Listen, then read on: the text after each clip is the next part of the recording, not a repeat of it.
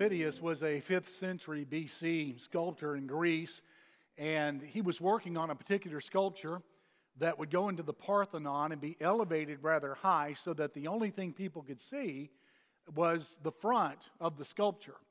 But he was working on the back where the tresses of the male sculpture's hair flowed, and he was working in great detail, and someone came and asked him, "Why are you working on so much detail in the back? No one will ever see it."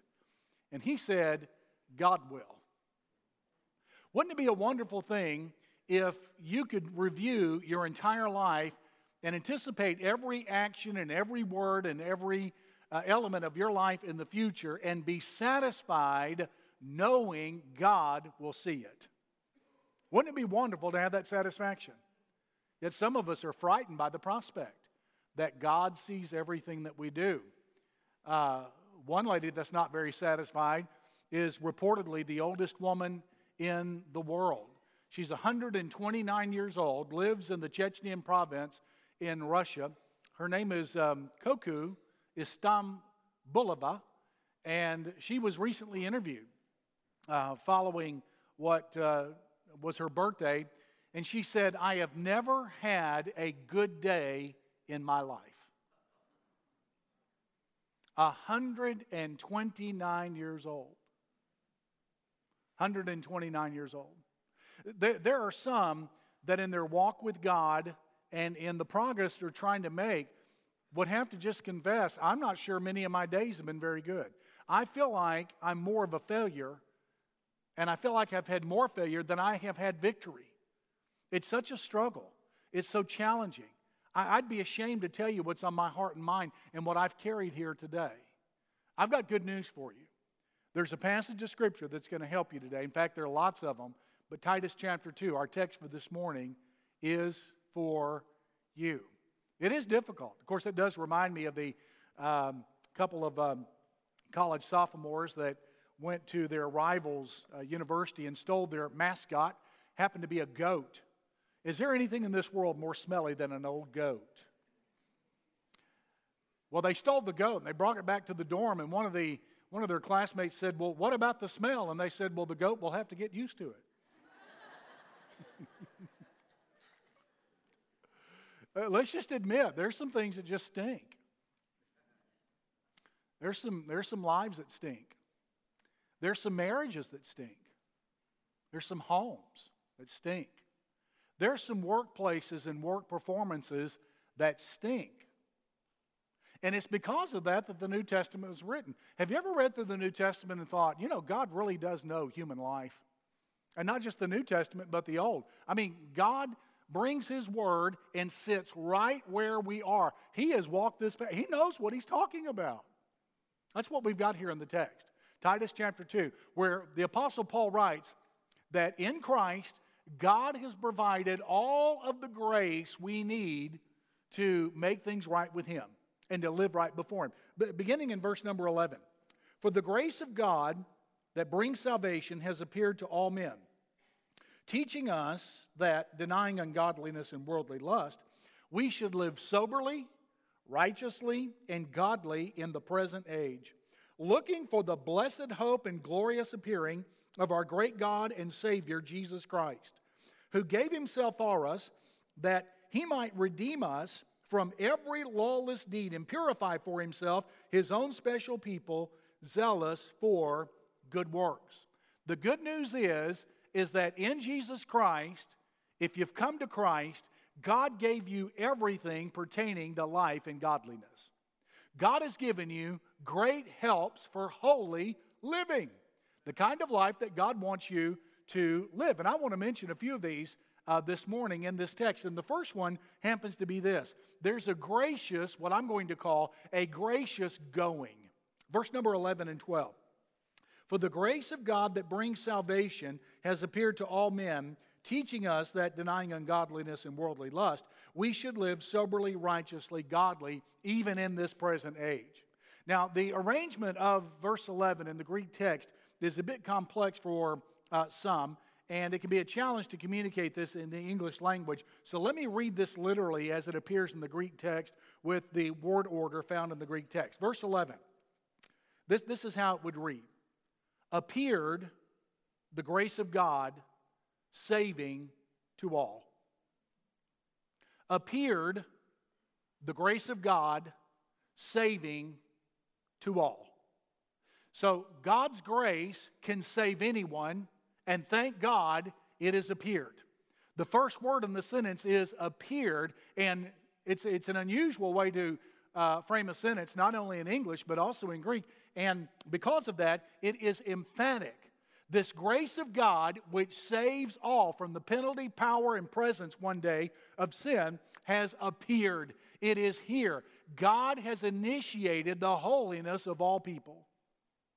God has involved himself entirely in the holiness of all people. There's a gracious expression. It has appeared. There are things about God that we will never know by self-discovery on our own. We'll never look at the knowledge of God and say, Eureka, I found it. That's just not how the knowledge of God comes. God is cloaked. God is hidden, and he's not known unless he revealed himself. And if you know anything about God, it's because maybe in an unspectacular way, God has made himself known. There's a gracious expression. Then there's a gracious extension. This salvation has appeared, and it's available to all. That means no one has come in here today that is hopeless. No one has to continue making the same mistakes over and over again. No one has got to struggle in a failing way from this point on. Now, no one's got to do that. This saving grace has appeared, and it's available to all. That's the gracious extent. Then, gracious education. It teaches us to live soberly, righteously, and godly in this present age if we deny ungodliness and lawlessness before God. So there's a yes and no here to the holiness of God, and God's grace teaches us this. We are to say no to some things, that's the negative aspect, and then we're to say yes to some things as well, and God's grace teaches us that. Now, the word teaches us in verse number 12 is a word that is often, usually translated, not teach, but correct, chastise, discipline. So God is graciously active in lives to chastise, correct, and discipline to keep his people from disappointing him and disappointing themselves with their behavior. So it's a gracious education. Then a gracious exchange. We deny ungodliness and worldly lusts. Now some might whine and complain about that. That means I can't do what I want to do. I can't pursue what I want to pursue. But the alternative in the exchange is this. We should live soberly, righteously, and godly in the present age. Hey, think about all the heartache and sorrow that you're aware of. Your life, others' lives, maybe in your family. Think for just a moment of all the heartache and sorrow that you know, that people have produced on themselves, that people have manufactured for themselves. I mean, all the misguided decisions, all the embarrassing moments. Would it not have been better to deny ungodliness and worldly lusts? And wouldn't life just be so much sweeter if we had all lived soberly, righteously, and godly in the present age? Listen, I'm here to declare, and I want to make it abundantly clear, and I think most of you, if not all of you, could join me in saying that God's way is better than anything this world has ever had to offer. Much better. His way is the best way. And you know, it just amazes me. After all the centuries of heartache and sorrow and disappointment with worldly lust and ungodliness, people continue to pursue it. They will. It's stunning to me. And no one has ever been satisfied in heart and soul. No one's ever built a life. No one's ever built a family. No one's ever built a marriage. No one's ever built a vocation. No one's ever built anything by living in lust and ungodliness. Not one time. Every soul's been empty and disappointed anytime that's been pursued, and yet there will be people even this week who will think, I'm going to be the one exception. Solomon couldn't be the exception. Demas could not be an exception. Judas Iscariot couldn't be an exception. King David was not an exception. I'm going to be the one exception in all of this. Listen, there is a gracious exchange that takes place here. Whenever you say no to these things, God says yes to the rest and comes through. There is a great exchange. I remember I worked one summer with youth camps, centrifuge camps, with a young lady by the name of Lynette Baldwin. Lynette had a tremendous spiritual pedigree. She really did. Her dad was director of evangelism for the Alaska Baptist Convention. And she gave her testimony one time and said she was struggling with following the Lord, especially as it related to a guy that she was dating. He didn't care about God's will. He wasn't aflame for the Lord Jesus. And she knew better, but she dated him anyway. And finally, she came to the conclusion, this relationship's got to end. It's got to end. And so she ended it. And she said, no more to this. And she was comforted in the fact and endured that difficult breakup by coming to the conclusion that God does not remove things from our lives. He replaces them. You see, God knows you. God knows your gifts, your burdens, your joys, your experiences. God knows your calling in life. God knows your future. And God is just waiting for you to say no to some things so He can replace them with something else. God is good, gracious, and generous. And what we have here is that God has taken the initiative in this text to come to you and to walk with you and to do something neat in your life. There is a gracious going. God has initiated this in your life. It's precisely what He's doing. In other words, God is initiating it now. Now let me ask you, do you know why my wife, Sherry Michelle, loves me?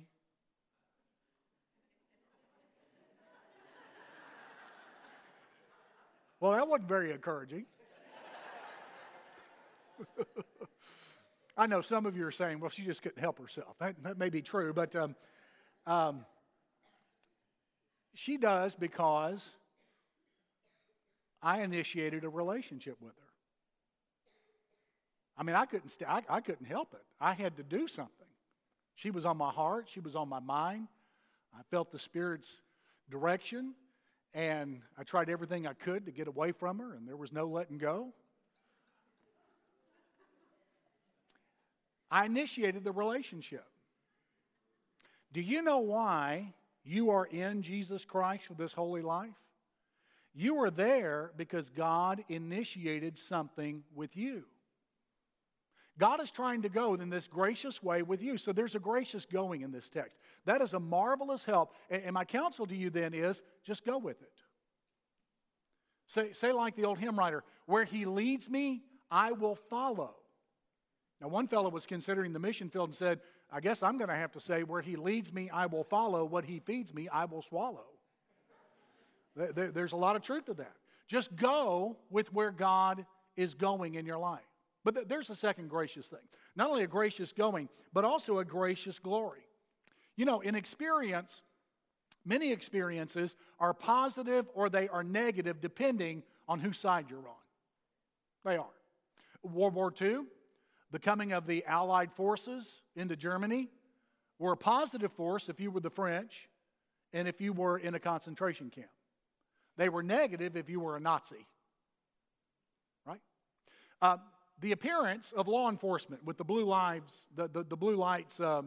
flashing can be a positive thing if you're on the side of the law, negative if you've broken it. When children are in school and the teacher steps out of the room and returns, that can be good news or it can be bad news, depending on whether you behaved or not. You see, an experience can be positive for one, negative for another, depending on what side you're on, and that's precisely what we're looking at in verse number 13. Looking for the blessed hope and glorious appearing of our great God and Savior, Jesus Christ. You see, the New Testament speaks of Jesus returning. Jesus came the first time to pay for sin. The next time He's going to return, He will eliminate it.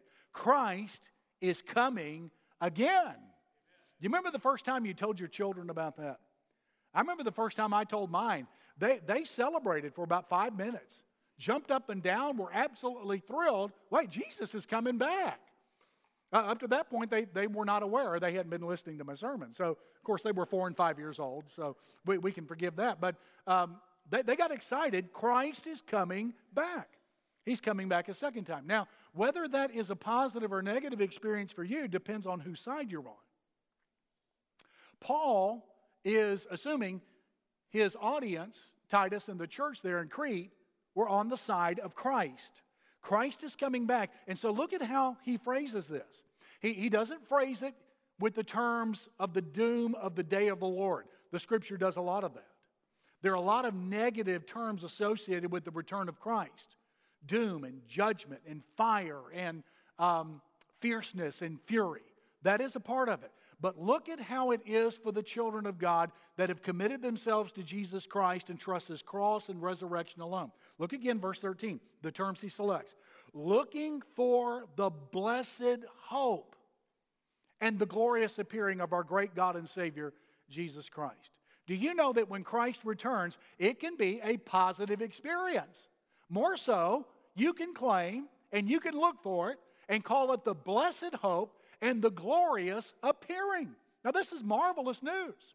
In other words, Paul is taking the return of Christ, calling it the blessed hope, the glorious appearing, in order to incentivize holy living.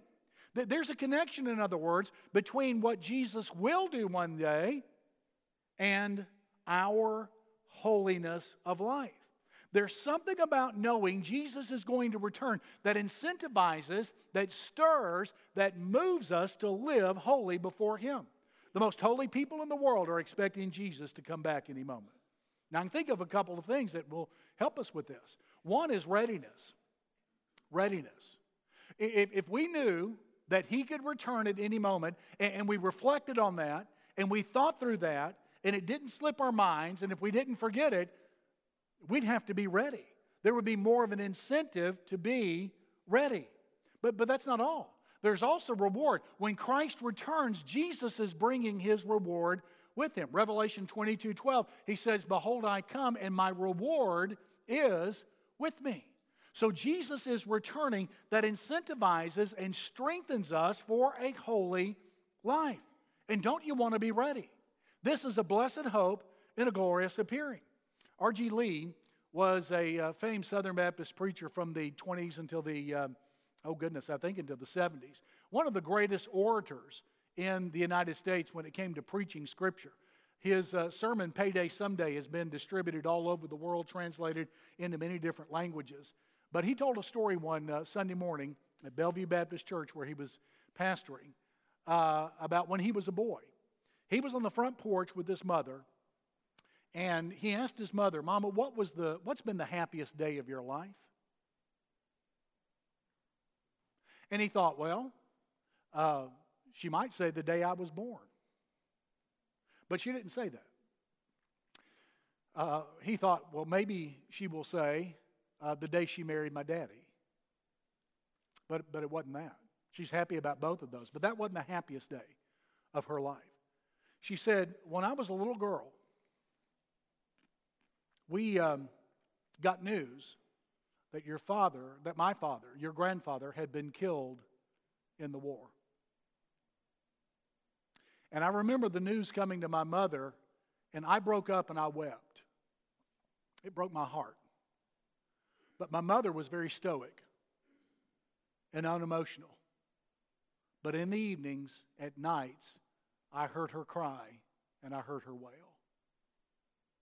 One day we were on the front porch. They were on a farm, and she said we'd pick beans, and we were shelling them on the front porch. And off in the distance, we saw a man approaching the home. And that wasn't all that unusual in that part of the state, because there were several that were walking their way home from that particular war. And as he got closer, they noticed that he was missing an arm. And her mother commented as much. And as the figure got closer, she says her mother looked up and she started staring at him unlike she'd ever stared at anyone before. And then she broke loose and started running. It was her husband. He had come home. He had been wounded. He'd been mistakenly identified as killed in action. And here he was coming home. She said that was the happiest day of my life when he came home. Folks, our world has misinformed so many people saying Jesus is dead, but I'm telling you, he's alive and he's coming again. That is a happy day. And let me ask you, don't you want to be ready when he does? It could be sometime today. It could be before this service is over. It could be before I put a period at the end of this sentence. Doesn't that do something in your heart to want to be right with God and walk in the power of his grace that you might be ready when he returns? And by the way, he's coming back with all sorts of gifts.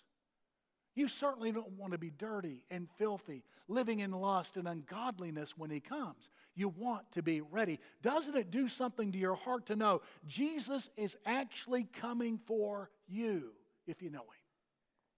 Well, it's a gracious glory here. But then there's a third thing that is a great help, and that is a gracious gift. And he mentions this in verse number 14. Speaking of Jesus, he gave himself for us. Now, he follows us at the end of verse 13. Our great God and Savior, Jesus Christ. That's one of the clearest and least ambiguous references in the entire Bible to the full deity of Jesus Christ. We believe in the full deity of Christ. Christ was not merely a man, though he was fully man. Jesus was also entirely God. Not half God, not half man, not all God and no man, not all man and no God, but the God-man, the only 200% person ever to walk upon the earth. That great God and Savior went to the cross and gave himself for us. It's a gracious gift. Now, if we had given ourselves, that'd be one thing. But God gave himself in human flesh for our sin. Now, the way that this is stated in verse 14, again, the word himself is at the front of the sentence. And so it's emphatic. It's an unusual way to put a sentence, but it's emphatic. So it is Jesus Christ who gave himself, the great God and Savior who gave himself for us. Now, there is then emphatic pain. He gave himself at the cross. Jesus Christ suffered at the cross as much as any human would suffer at the cross. His deity, his godness, did not prevent pain and suffering. He felt that as much as any human would. So there's emphatic pain. And it's for the purpose of emphatic possession. It says, he gave himself for us that he might redeem us from every lawless deed. In other words, we are bound to the guilt and power of lawless deeds. Jesus died on the cross and he broke that power of every bit of guilt and every lawless deed that he might redeem us or possess us and own us. So Jesus Christ takes personal responsibility for us like we would any possession. But then he goes on and there's emphatic purity. Not only to redeem us from every lawless deed, but to purify for himself his own special people, zealous for good works. And so Jesus performs an act of purity by the cross. Now, this is his work. And then there is not only an emphatic purity, but there's an emphatic purpose as well. Purify for himself his own special people. That phrase was used for members of a household. So Jesus has come to possess us. He's come to own us, to eliminate guilt, to make us his own, and to bring us close into his own household, and we become his own people.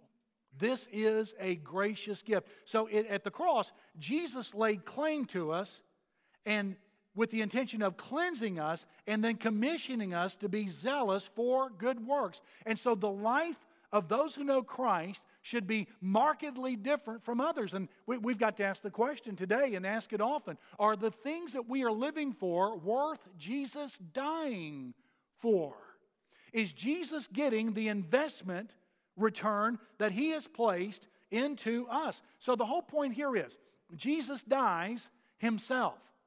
Jesus redeems us himself. Jesus purifies us himself. Jesus lays claim to us himself. Jesus sets out a series and a path of works for which we are to be zealous, and he does that himself. Jesus is personally involved in producing holiness in his people. In other words, if you know Christ, you've got his constant attention. You've got the necessary correction. You've got the leadership. You've got the direction. Recognized or not, you've got His alerts. Recognized or not, He is personally involved. He is not negligent.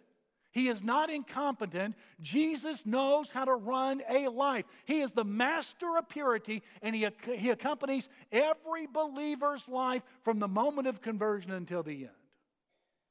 Now, that's what Jesus does. What a gracious gift.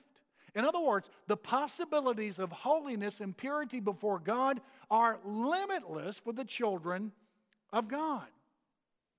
It reminds me of a terrible rainstorm and deluge that hit Southern California many years ago. And it was so intense and so prolonged, mud washed through many homes, and a mudslide came through one home and washed an infant away. The parents became alerted to it. They went outside and they searched for the child and could not find the child in the dark at night. When the sun came up, a few hours later, a rescuer came to the home with a bundle in his arms.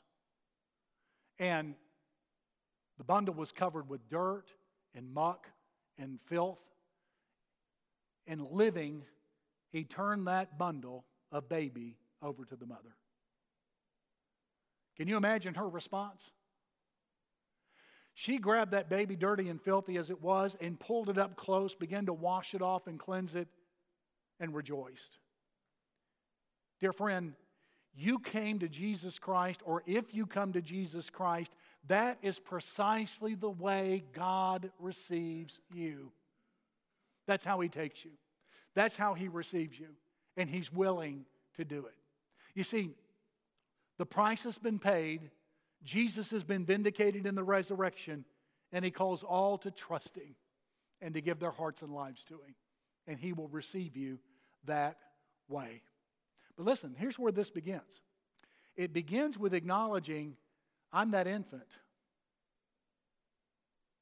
I am swept away by the muck and mire and dirt and filth of my own choices.